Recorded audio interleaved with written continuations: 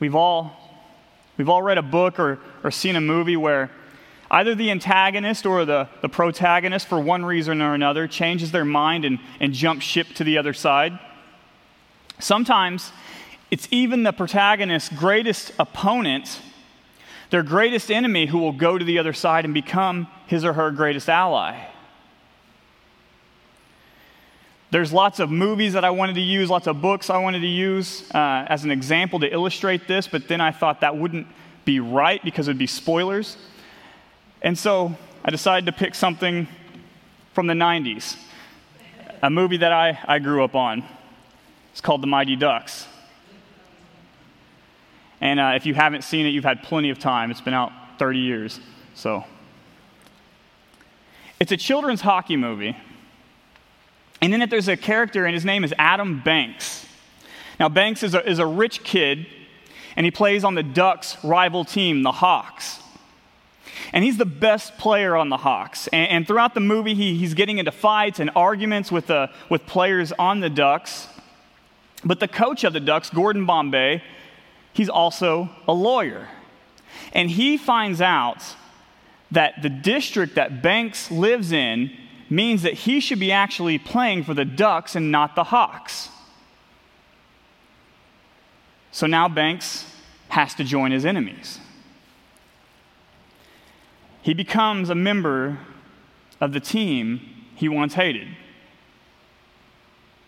And on his first day of practice with the Ducks, with his new teammates, almost everyone doesn't like him. Everyone's saying something against him. Everybody's calling him names. Everybody's suspicious of him. And the team that he used to play on as well, the teammates that he had on that team, on the Hawks, they're now his new enemies. So Adam Banks, at this point, has no friends, and nobody trusts him. Whether on the Ducks, they're suspicious of him. Whether his old teammates, they're no longer friends with him.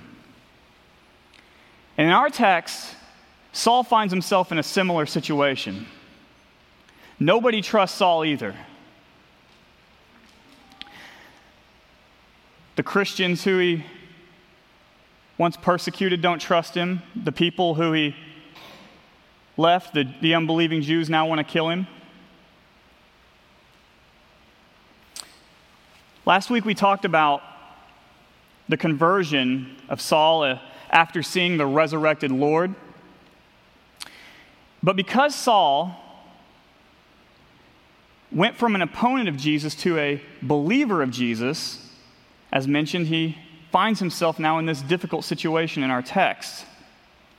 And we left off last week with Saul laying around a house, fasting, praying, and without his sight. God does everything for his glory. All of human history, all of his purposes, all of his decisions, all of his actions are done to maximize his glory in the universe among his creation. Listen to a few texts, a few verses that I have to help you see this. Here's Isaiah 48. God says, "For my name's sake, I defer my anger. For the sake of my praise, I restrain it for you, that I may not cut you off. For my own name's sake, I do it. For how should my name be profaned? My glory I will not give to another." And so what we see here is that the reason that God is relenting or deciding not to eternally cast Israel away is because his glory is at stake. Israel is very stubborn, very difficult to deal with, but God is not going to abandon them because he has made a promise to Abraham. And if he doesn't keep that promise, then his words can't be trusted. And his glory that comes from keeping his promises and carrying out his plans are compromised. And God will not have his name profaned. And because God does everything for his glory, he also commands that we do everything for his glory. Listen to what Paul tells us to do in Corinthians in chapter 10. He says, whether you eat or drink or whatever you do all for the glory of the Lord. Drinking tea for the glory of God.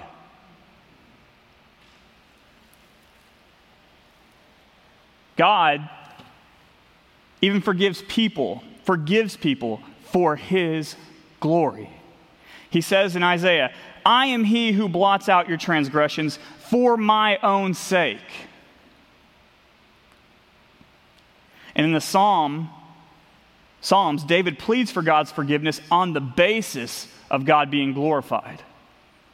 He says, O Lord, pardon my guilt, for it is great. For your own name's sake. God is zealously committed to maximizing his glory in the universe.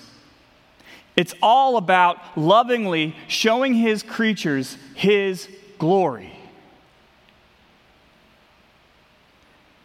And so ultimately,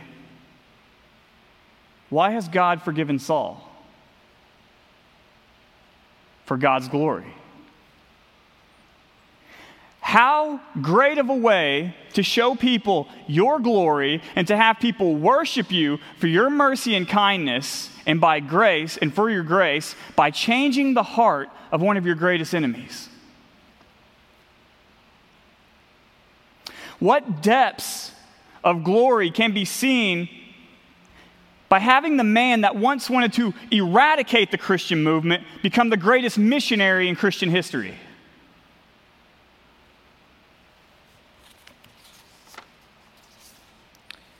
And that's what our text teaches us about Saul. God didn't just save Saul simply because he loved Saul. He did love Saul, but it was to glorify himself by using one of his greatest enemies to bring the gospel to the nations. Verse 15 in our text, it states a purpose. And if we can say that Jesus' statement in chapter 1, where he says that his disciples will be his witnesses in Jerusalem, in Samaria, and to the ends of the earth, then we can say that verse 15 in our text is a sub-proposition to that thesis statement. And it's one that will be carried out through the rest of the book. Let's look at verse 15. This is one of God's purposes for saving Saul. But the Lord said to him, Go, that is, he's talking to Ananias, for he is a chosen instrument of mine to carry my name before the Gentiles and kings and children of Israel. So God clearly stated his purpose. He's clearly stated why he's saved Saul, one reason anyway. God has a desire. So far, we've seen the gospel stay with the Jewish people, but God wants the entire world to worship him. And he plans to carry out that vision through Saul. But there's a problem. Humans are always meddling. They always seem to be at least attempting to thwart God's purposes in the world.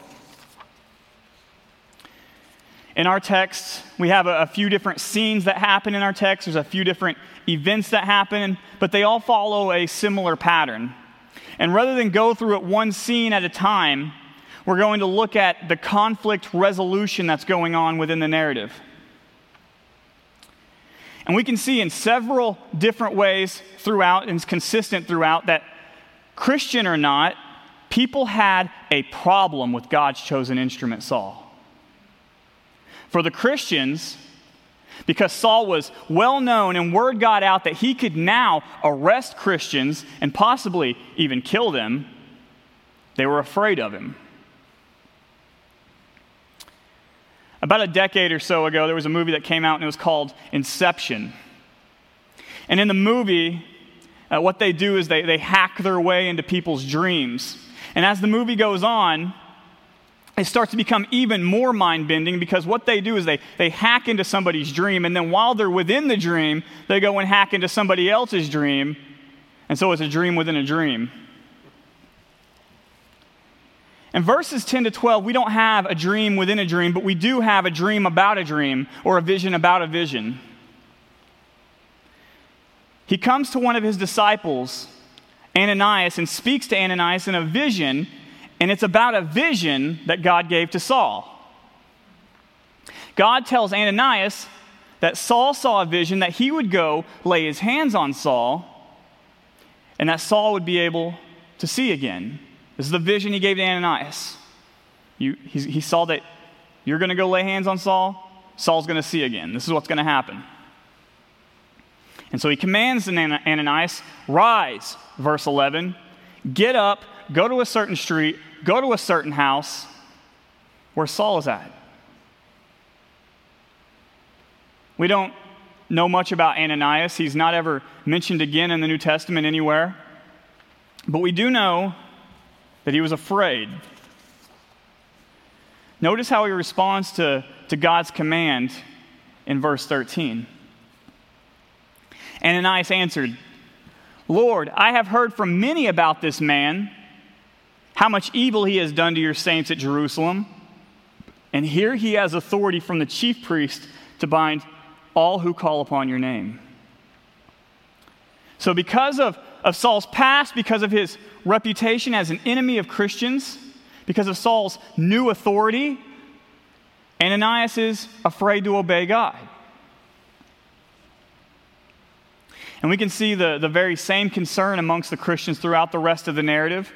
The disciples in Damascus, you look down at verses 21 and 22, listen to their response. And all who heard him, that is the disciples in Damascus, were amazed and said, Is this not the man who made havoc in Jerusalem of those who called upon his name? And has he not come here for this purpose, to bring them bound before the chief priests? So they're puzzled about him at this point. And if we keep going down to verse 26, we can see this fear from the disciples and apostles in Jerusalem. Verse 26, and when he, Saul, had come to Jerusalem, he attempted to join the disciples, and they were all afraid of him, for they did not believe that he was a disciple. So throughout our narrative, we see Ananias, the disciples at Damascus, and the disciples at Jerusalem are all very suspicious of Saul, and some are even scared of Saul because of his past. And it wasn't just the Christians that had an issue with Saul. The unbelieving Jews that were once on Saul's side have now become his enemies. When Saul was in Damascus, the Jews in Damascus wanted to kill Saul when they found out that he was now a believer in Jesus. Look at verse 23. When many days had passed, the Jews in Damascus plotted to kill him. And the same thing for the Hellenistic Jews in Jerusalem. If you look at verse 29, it says, and he spoke and disputed among the Hellenists, but they were seeking to kill him. So after Saul's conversion, he finds himself in this strange situation where he's rejected by both the Christian community and the non-believing Jewish community. And it's consistent. The Christians who weren't his friends are not receptive to him even now, and those who are on his side are now his enemies. The Christians are afraid, the Jews want him dead. And this is an issue because God wants to glorify himself by using Saul to bring the gospel to the nations. If he's rejected by Christians, that'll be a difficult task for Saul. He won't have the necessary support that any missionary needs. If he's somehow killed by one of his new enemies, then that means that God's plans for him, stated in verse 15, would be thwarted. And that would mean that God isn't efficaciously sovereign.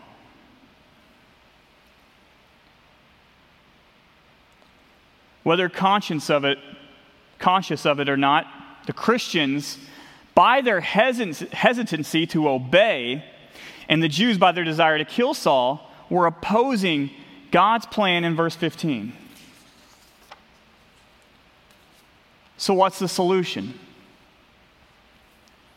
Well, if God were like us, he could probably reconsider his purposes for using Saul. Maybe that was a bad idea. He could listen to the concern of his disciples, that, like Ananias, and give in to those concerns. I mean, wouldn't it be easier to use somebody who already has a good reputation amongst the Christians? Wasn't salvation for Saul enough? Now we've got to use him for this great purpose? When our plans are faced with opposition like this, we tend to look for an easier way, but not God.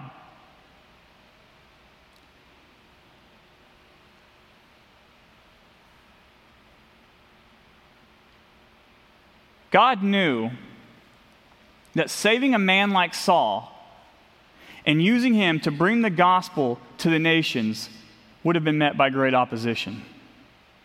But our God is a God who likes to demonstrate his power. Our God is a God who likes for all the odds to be stacked against him. And we see in our text, he calls people to do his will, even if it means telling them to do something very difficult or something that they're afraid of. How does he convince the Christians who are afraid of Saul to do what he's commanded them to do? Simply, God tells the Christians that Saul had an encounter with the king. Ananias finally listened to the Lord's commands, and he met with Saul. He went and he laid his hands on Saul, and verse 18 says that the scales came off of Saul's eyes, and his sight came back. He was able to see again. But look at what Ananias says to Saul in verse 17 when he meets him. He says, "Brother Saul, the Lord Jesus, who appeared to you on the road by which you came, has sent me so that you may regain your sight and be filled with the Holy Spirit." So notice that Ananias says that the Lord Jesus appeared to Saul. That means that part of the content of the vision that God gave him included telling Ananias that Saul had met with Jesus. And Ananias accepts Saul, which we can see by the word brother. Over and over again in Acts, we've seen that when people believe the gospel of Jesus, they become a family. And here, Ananias has just spoken about all the evil that Saul has gone around doing, and now he's calling him brother because he believes in the Messiah.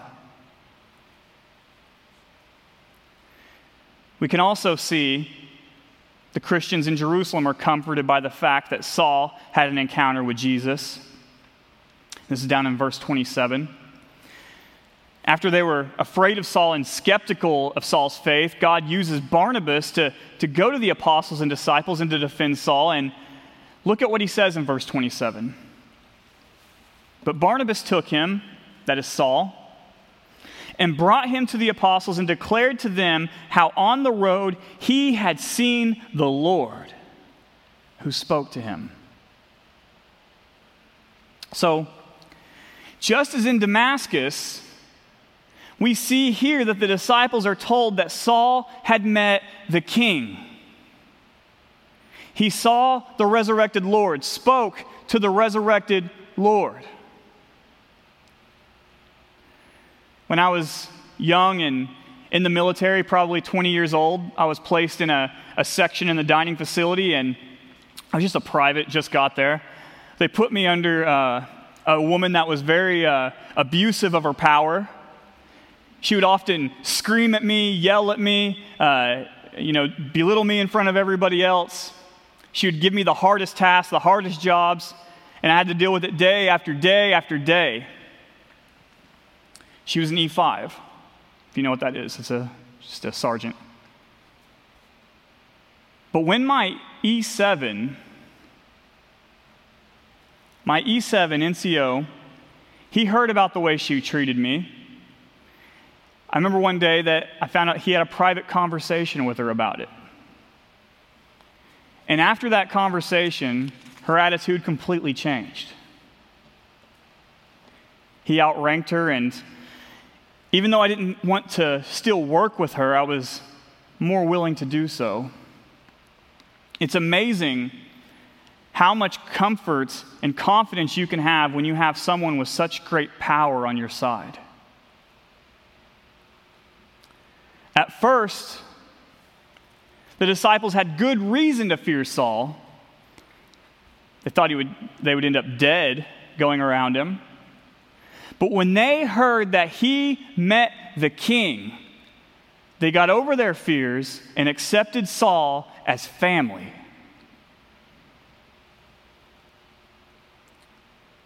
What about the non-believing Jews? We've seen how he talks to the Christians. We've seen how he's convinced the Christians to carry out his plan, sovereignly working in their hearts and in their minds. And what does he do with his enemies? What about the non-believing Jews? What about the ones that want Saul dead? Look at verses 23 to 25. When many days had passed, the Jews plotted to kill him, but their plot became known to Saul. They were watching the gates day and night in order to kill him, but his disciples took him by night and let him down through an opening in the wall, lowering him in a basket. So Saul, he describes this story also in 2 Corinthians 11. He talks about this again. This is how he tells the Corinthians. He says, "At Damascus, the governor under King Aretas was guarding the city of Damascus in order to seize me. But I was let down in a basket through a window in the wall and escaped his hands." And Paul is telling this story to the Corinthians because he's highlighting God's power and sovereignty in allowing him to escape. And the way Paul presents the picture is almost hopeless. The whole city is on guard and covered and looking for him to seize him and to kill him. But God gives Saul and those with him the wisdom and the means for him to leave the city by going through a hole in the wall, in the city wall. When we go down to the narrative of Saul in Jerusalem, and after Saul was accepted by the apostles in Jerusalem, the Hellenistic Jews, they wanted to kill him, but the disciples helped Saul escape. Look at verses 29 to 30. "And he spoke and disputed against the Hellenists, but they were seeking to kill him. And when the brothers learned this, they brought him down to Caesarea and sent him off to Tarsus."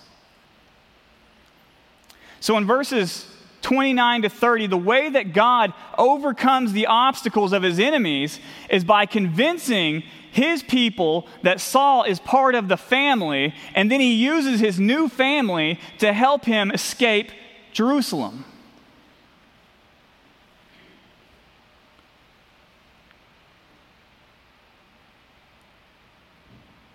God's enemies cannot thwart God's plans. In Psalm 2, David writes about how the kings of the earth, they gather together and they conspire against the Lord. But what does God do? David says he sits in the heavens and he laughs. All their planning, all their schemes, it's a joke. It's a joke to God. The cross would have been one place where his enemies thought they actually won. But the cross was the place where the Romans, the Jews, the demonic forces were all duped into carrying out God's plan. Listen to what Luke says about the cross in Acts 4. It just amazes me how God I don't know. "For truly in this city," that is Jerusalem he's talking about, "there were gathered together against your holy servant Jesus, whom you anointed, both Herod and Pontius Pilate, along with the Gentiles and the people of Israel, to do whatever your hand and your plan had predestined to take place."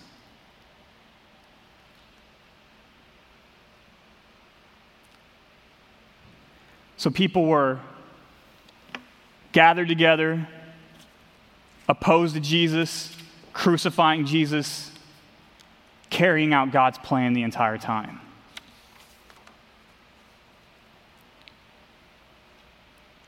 Proverbs says, "Many are the plans in the mind of man, but it is the purpose of the Lord that will stand." Man has a lot of plans, has a lot of schemes, but those plans will only be carried out to the extent that they line up with God's purposes and God's plans in the world. And in our text, the plans in the minds of men were to kill Saul, but God's purposes for Saul, verse 15, was to use him to bring the gospel to the nations. Who do you think is going to win? Whose purposes do you think will win out? Because God has a plan for Saul, and God's plans cannot be thwarted. It will always be the enemy's plans who are thwarted.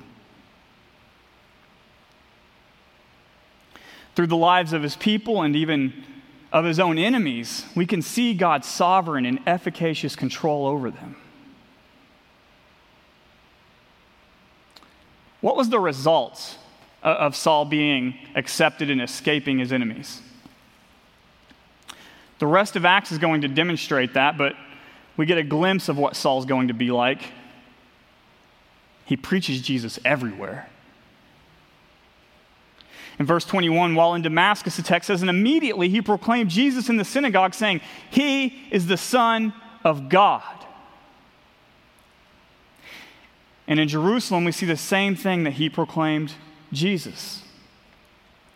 Saul was well versed in Israel's scriptures, and all of his understanding and his beliefs about God's plan of redemption and about the Messiah were all reconfigured around Jesus. And immediately after coming to faith in Jesus, he just had to go tell everybody. I remember after my conversion as a new believer, I seriously thought that I was God's instrument to save everyone at my workplace. I was so naive and believed that if my coworkers would just listen to me and I could explain to them that I had an encounter with Jesus, that God revealed himself to me, then that means that they would accept Jesus as well. And out of about the 40 people or so that I worked with in the dining facility, I shared the gospel with almost every one of them. And it's like Saul, I just had to tell everyone about Jesus. Saul had to tell everyone too, and no doubt he told the unbelieving Jews that he was dead wrong about Jesus. Jesus is the Messiah, and God's kingdom has come in a way that none of us have expected. Because Saul was so brilliant and so gifted, converting him to a Christian, to a Messiah person, and then releasing him to debate his enemies would be like releasing a lion on a gazelle.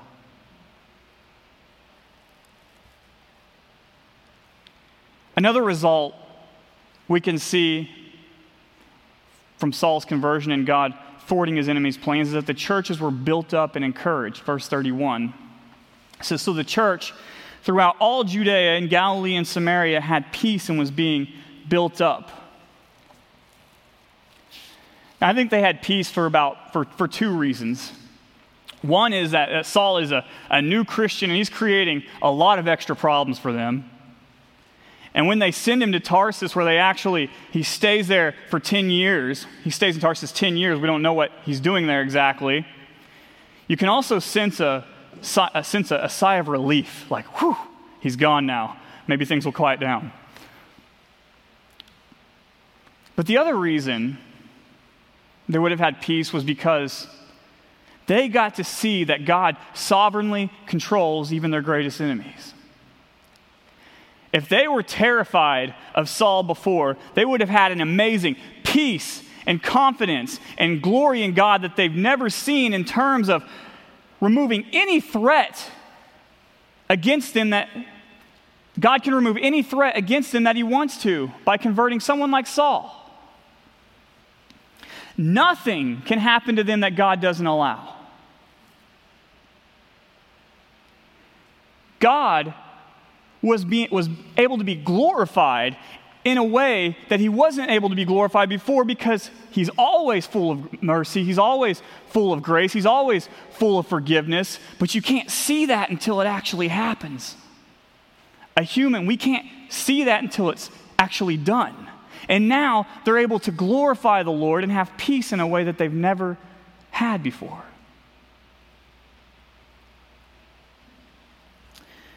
After preaching in the synagogues at Damascus, the text says in verse 21 that the Christian disciples were amazed. And they asked themselves the question, is this not the man who made havoc in Jerusalem of those who called upon his name? Jews in Jerusalem, or the disciples in Jerusalem, are also glorifying God. They're amazed that Saul, a man like this, was converted to the Lord. We've seen in our text that God asks his people to do things they're afraid of doing. And my question is, what does God want you to do that you're afraid of doing? There are many commandments that God gives us that are very difficult. Maybe you have a friend or a family member that's sinned against you greatly and you haven't forgiven them or even reached out to initiate that conversation. Maybe you have a family member that you feel greatly burdened about because they're an unbeliever. And you feel the urge to share the gospel, but you're afraid that that sharing of the gospel might ruin your relationship. Whatever it may be, if God has set it on your heart and it's consistent with what's taught in the Word, you need to be like Ananias and the other disciples and do what God's calling you to do. God knows it's hard. He knows it's difficult, but he wants you to do it anyway. If you're here or if you're listening in and you haven't trusted in Jesus, I ask you to think about this, really think about this. Why would a man like Saul go from opposing Jesus to proclaiming his name?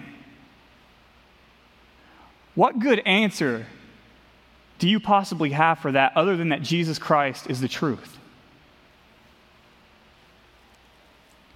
He was an eyewitness to the resurrected Lord, and he writes in the Bible about how his encounter with Jesus has changed him.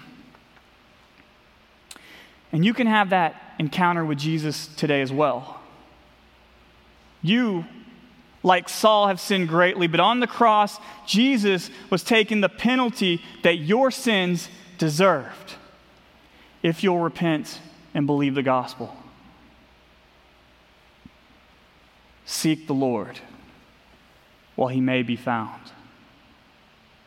Let's pray.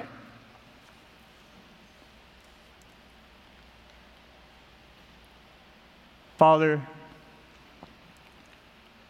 thank you for saving our dear brother Saul, showing him the error of his ways and leading him to blaze a path for Christians throughout church history, all the churches he established that have carried on. And thank you for this great instrument. Thank you that your plans can't be thwarted. Thank you that with everything going on and all the fear happening today, we know that not one thing can happen apart from your will. And we know you could convert the heart of every man and woman on earth if you wanted to, and to bring them to know the Lord. But we pray that you would work in their hearts to bring them to that. And we ask you these things and we pray these things and glorify your name. In Jesus' name, amen.